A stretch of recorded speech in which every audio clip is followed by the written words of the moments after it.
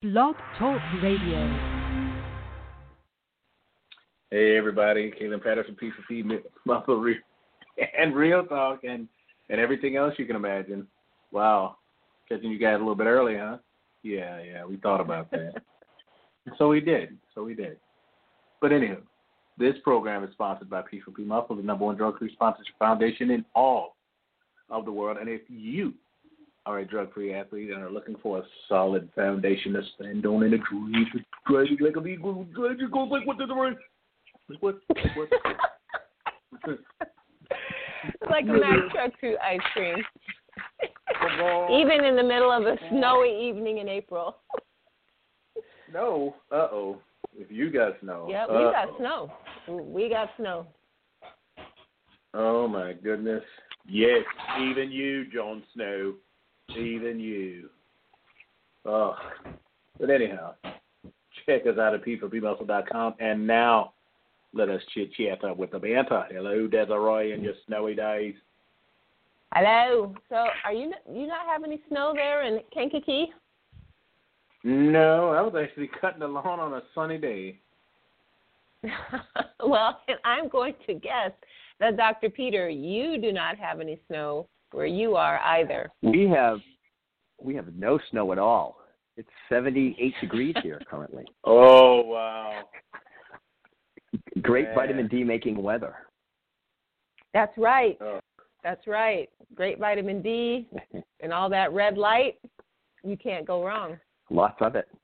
Nope. Well, unfortunately, I have clouds and snow, so you and Kaylin definitely have the better end of the stick on this evening, on this early evening. It's 5:30 our time, Central Standard Time. It's not 7 our normal time. We're doing a little switching up here in the short term. P4P Real Talk might be making some transitions, and so we're working through those transition pains, if you will. So hopefully you guys got the message and are tuning in. And because we're going to have a fantastic show. And in fact, we've been talking about this show that we're going to have tonight for quite a while. We're always talking about a different subject.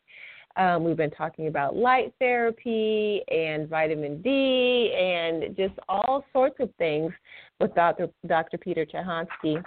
And the question of cancer always seems to come up somewhere in our conversations. And so tonight, by Jove, we're going to talk about it. We keep saying that's a longer discussion. We're going to have to talk about that in another show, and that show is here tonight, right now.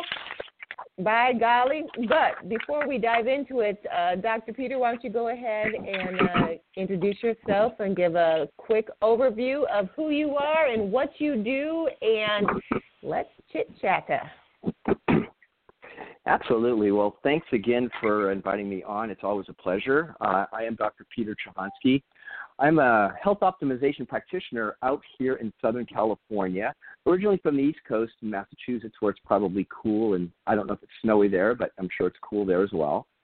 But I've been out here 31 years almost, practicing, and I'm a licensed chiropractor, but I am involved in so many other things. As a matter of fact, a lot of the shows that we've done will actually lead up to what we are going to talk about today, because believe it or not, we started talking about cancer without even knowing it, because every show we've done in the past with water, we did a show on red light, we did a show on blue light, and the shows that we've done all relate to a cancer diagnosis and some of the things that would be extremely beneficial to do if you have such a diagnosis. But we'll kind of put some of the pieces of the puzzle together today, and we'll see how far we can get.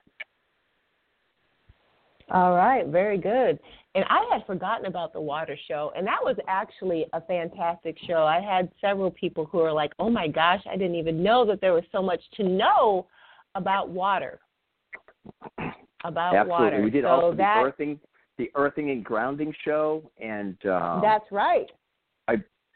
Yep. And so this all of those will relate to what we will be talking about today. Like I said, we'll put the pieces of the puzzle together, as best we can. But what I think the best thing to do would be to start, and let's just keep this really simple, right? Let's talk about this awful disease that everybody seems to fear, which for good reason. But let's see if we can define it and give it a definition so that we can all kind of grasp what cancer really is.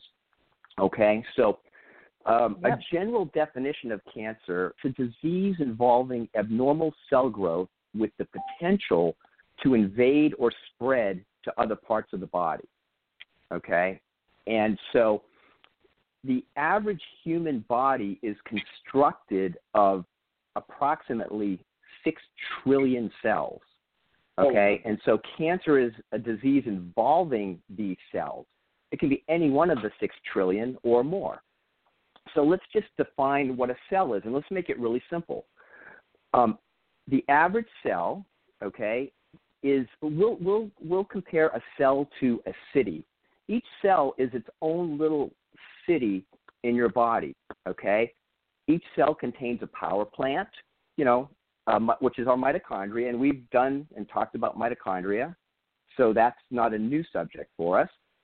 Each cell has a town hall where all of the instructions and blueprints for how all the structures are supposed to work in the city, like the power plant and the garbage disposal plant and all of the other plants, that's housed in something called the nucleus. We'll call the nucleus the town hall, and in that is the instruction manual. That's the DNA.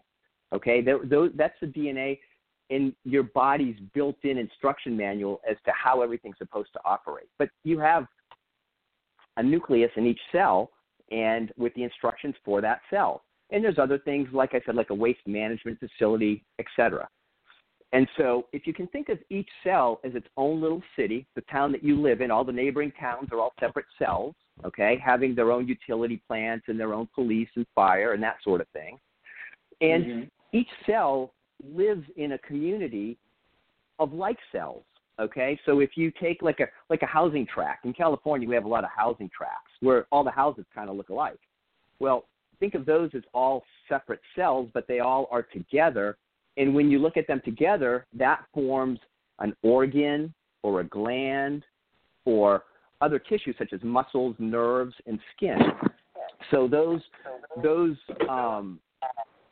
organs all contain the same type of cells or little cities that have a specified purpose.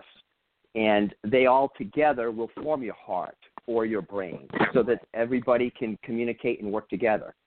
Okay? So now how does cancer get involved in this whole process? Because it's an abnormal cell growth. And believe it or not, we all have abnormal cell growth at all times in our body.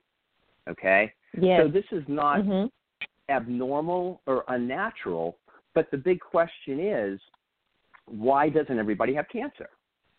Right? Yes.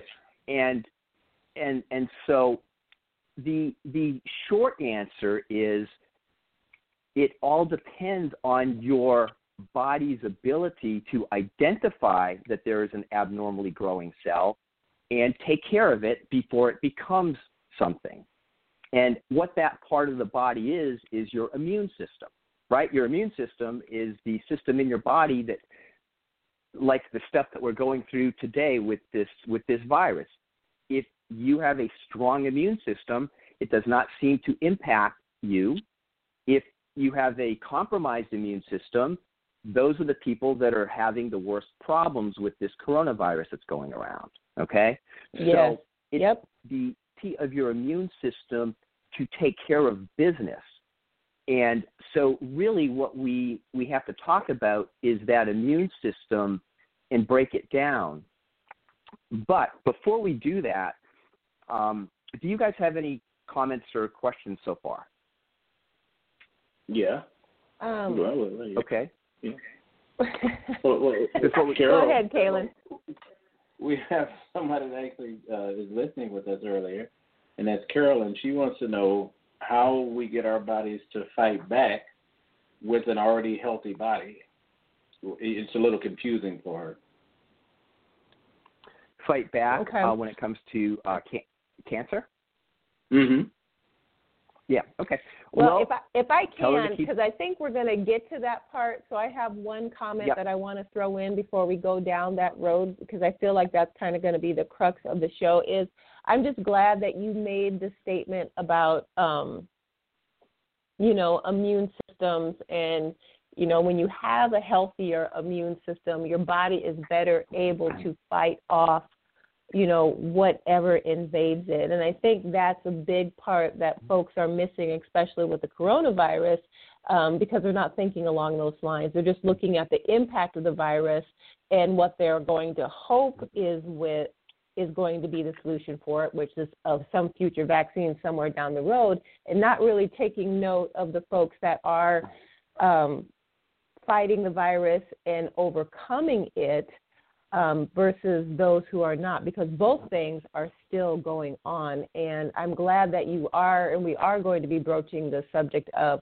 if everybody has the potential for cancer, why isn't everybody getting it? So I think there's going to be a lot of eye-opening and basic questions that can get answered tonight, or at least, start the conversation that will hopefully lead to more productive thought on these topics. Because when cancer's scary. It used to be when people said cancer, it was an automatic, death sentence. Nobody survived cancer. And even though cancer still sucks and still killing a great deal of people, there are a lot of people today living with cancer, battling cancer, fighting through it than there ever had been before. And with COVID-19, even though it seems like if you get it, it's a death threat, it's not an automatic death threat. So I just wanted to infuse those, words of positivity in there before we get too far down the road. So go ahead and carry on. Carol's question is a question on everybody's mind. If I don't have cancer, why don't I have it? If I have the potential for it, and if I'm healthy, is there a way to make sure that I don't get it? Right. So let's do this first, because we have to distinguish.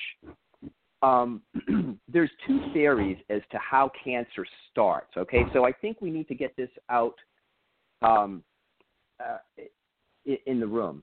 Basically, in 1971, President Nixon, he waged a war on cancer. He said, we now understand cancer. We now know how to, so we're going to eradicate and exterminate this disease. Now, that was 50 years ago, and we have not done that yet, okay? And here's the reason we haven't done that yet.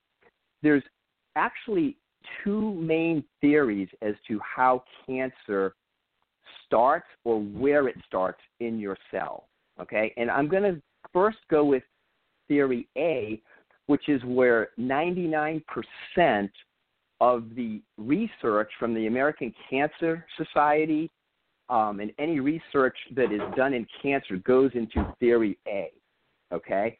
And theory A is treating cancer as a genetic disease.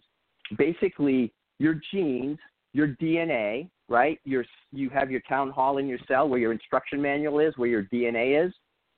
Theory A in 1971 and currently says that is where cancer starts, okay? It starts in the instruction manual in the town hall where the instructions are not proper. Something goes awry in the manual as to how a cell is supposed to be run, and then that cell will break down, okay? So that is theory A. And with that, treatment involves, as everybody knows, chemotherapy, surgery, and radiation, okay? Those treatments are trying to develop drugs and therapies to fix the instruction manual, which is reading the wrong instructions or has the wrong instructions in them. So that's theory A. And we have already seen in the last 50 years that has not been as successful as they thought it would be at treating cancer from that approach, okay? So keep that in mind. And then theory B is, and theory B has been around since 1931. A gentleman named Otto Warburg won a Nobel Prize for his research in this area. And theory B says cancer is a metabolic disease which begins in the power plant of the cell. And we all know what the power plant is. That's the mitochondria. And with theory B, there is a breakdown of the equipment in the mitochondria, which then does not allow it to make enough energy or power for the city, which is the rest of the cell, and therefore you have a power outage or shortage, and the cell becomes sick and becomes cancerous. So those are the two main theories that are in play when we're going to be having our discussion today. Okay, there may be other theories out there, but these are the two that are that everybody is looking at. And so from there, we can look at, we already know about the first theory, okay, in the drugs we've been using, and everybody kind of knows that approach, okay, because it's what Western medicine practices. The rest of the world, however, does not necessarily practice that way, and there are all kinds of alternative things to do in other parts of the world to treat cancer. Mm-hmm. Yes. And so what I would like to do is I would like to, talk about I want to talk about everything, but let's go down a road and see if we can, and I'm not going to try to tell you which theory is proper, but I'm going to give you information, and you guys can use critical thinking to see what you think might be the theory that is most appropriate, I guess, to go down.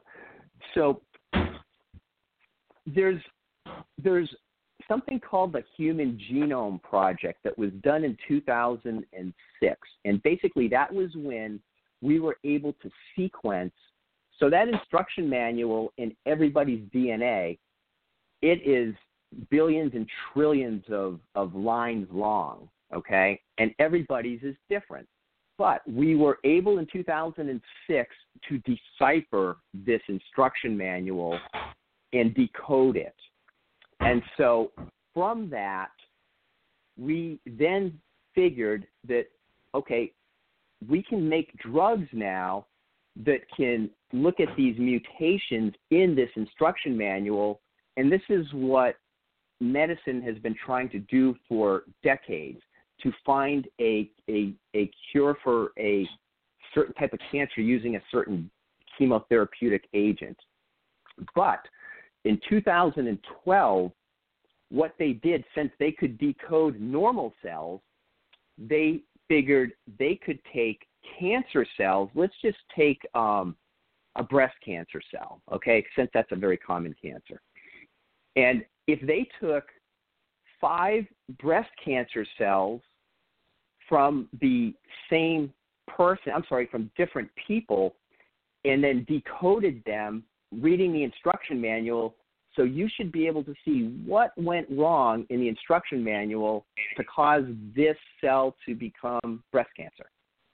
And so what they did is they went through the whole process with each individual cells from each types of cancer, and so that they could come up with the drug once they found the mutation. Well, lo and behold, this was in 2012, and what they found should tell most people what road they should start going down. What they found was that every single cancer cell from the same type of cancer, let's say breast cancer, when they decoded it, every single one of them had a different mutation. So, oh my, cancer cells are like snowflakes. No two are alike. So you can have the exact same cancer, and even within your own body, you can have 2 breast cancer cells that have different mutations. So that right there tells us that how do you make a drug that can take care of breast cancer when everybody has a different mutation in that cancer cell that's giving them that breast cancer? It would have to be a custom drug for that individual, which is probably not going to happen. So that is a big reason why there's been a challenge with Theory A to cure cancer in many people. There are successes, of course, but there's not an overall success rate that's higher today than it was 50 years ago. The only difference is people are living longer with cancer, but when you think about living longer with cancer, you think about living longer with a decreased level of health and quality of life, right? So that's where Theory A is currently in. There have been a number of experiments, and this experiment it's been duplicated many times. Okay, so I've got a couple notes here. Just let me make sure I've got them in order here. Okay. So remember, we're trying to decipher, and I want to get this out in the clear so that when we start talking about some of these things, you'll kind of know where our country as a whole is going and where the rest of the world is going. And they've had a lot of success. And in our country, this is gaining a lot of success, some of the things that we will talk about. Okay? So, we said that a cancer cell, a cell is a city, which has a DNA town hall, which is all the instruction manual, and then it houses, we have the rest of the city. Let's think of it as it's a sea of water, because a cell is literally a perimeter, a wall with a bunch of cytoplasm, which is water in it, and all the equipment and the utilities, everything. It's basically like an undersea city, okay? So the nucleus, which houses the DNA, and then the rest of the equipment, the mitochondria, right, the power plant, and everything else is in this sea of water that's called cytoplasm. So here's the definitive experiment that has been done that can kind of also lead you down a road. So when you take the nucleus, which is the town hall, the DNA of a healthy cell, okay, and if you transfer that healthy town hall into a separate city that also has a healthy cytoplasm, that cell has offspring, because we don't just have one cell for life. Our cells multiply and divide constantly. So the new cell that spawns from that transfer of a healthy DNA nucleus to a healthy cytoplasm spawns healthy daughter cells. Okay, they're called daughter cells. Okay, so now if you take a healthy nucleus again and transfer it to another cytoplasm that has cancer in it, a cancerous cytoplasm, the offspring of that cell with a healthy nucleus and a cancerous cytoplasm are cancerous cells.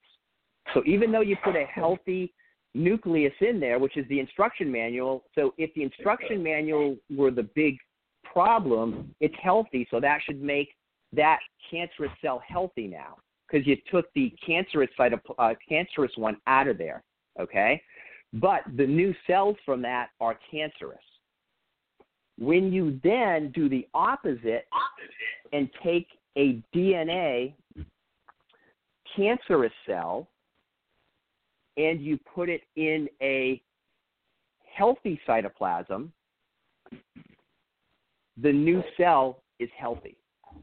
So and you can do this has been done hundreds of times. So basically what that shows is that it's what's in the cytoplasm that's going to make the future cells healthy or unhealthy, not what's in the instruction manual. Okay? And so basically it's true that the instruction manual does get mutated, but what Theory B says is that when you have a healthy mitochondria, a healthy power plant, even if you have a cancerous DNA or nucleus, that eradicates the cancer or the mutation, and the new cells are healthy. So that's kind of the two theories, the modern medical model that we currently use in this country 99% of the time, and then the other model where cancer begins in the mitochondria and in the power plant. Something goes wrong with the power plant, not making enough energy for the cell. Okay? So those are the two theories we're going to go off of. Go ahead. So the two trains of thoughts then are cancer is A, train thought A is it's genetic, or B, there's a breakdown in the at the cellular level, and that's what creates the cancer. So it's not necessarily Correct. genetic, but it's a mishap it's called, at the cellular level that anybody could have. It's called, so theory B is called the metabolic theory of cancer. Many books have been written about it. The leading authorities in this country are Dr. Thomas Zapri, Dr. Dominic D'Agostino, and the big Bible in that area is Cancer as a Metabolic Disease. Okay, so that it's got a lot of traction in this country currently, and there's a lot of promising therapeutics based on this showing extreme benefit. And I'll give you one quick example. There is a so in some of these drug companies that make chemotherapeutic drugs have caught on to this. There's one drug called Gleevec, which is now a drug that does not target the DNA in trying to fix a mutation, but it targets the mitochondria. And that drug has a 99% effectiveness rate when you treat a cancerous mitochondria or metabolic side of the cytoplasm with this Gleevec. So that is something that is now, some of these companies are catching on to this that develop these therapies. So it's the genetic cancer as a genetic disease versus cancer as a metabolic disease. And we're going to focus pretty much the rest of the show on cancer as a metabolic disease, because any oncologist will explain, and we could talk about it too, but those are the only three. And I don't know about the rest of these states, but in the state of California, any person that presents to a medical practitioner with a diagnosis of cancer can only be given three therapeutic choices: A, surgery; B, chemotherapy; or C, radiation. And it's unethical for them to give any other information out to a patient. So I don't know if that is also in other states, but that's what we have in California. So nobody's going to talk about the metabolic theory of cancer. That's why I figured we would cover that here, and then anybody that is interested can go and look, and I'll give some good resources for that. So you have both sides of the story, a diagnosis of cancer, and you go see an oncologist. He will never tell you about the metabolic side, but I want everybody to know that there is another side of this, so that it's very frightening to have that first consult with an oncologist, and it's very scary, and they will lead you down a road that you would find hard to turn back and go somewhere else. But if you know that there is another road that you can at least explore and get information about, that at least gives you options. And I'm glad you bring that up, because I'm not sure what the laws are here in Iowa, but I do know that those three options that you listed are basically the core options that anyone who gets diagnosed with cancer are going to receive here from, a traditional medical model oncologist. And I've seen, in my family alone, I've seen brain cancer,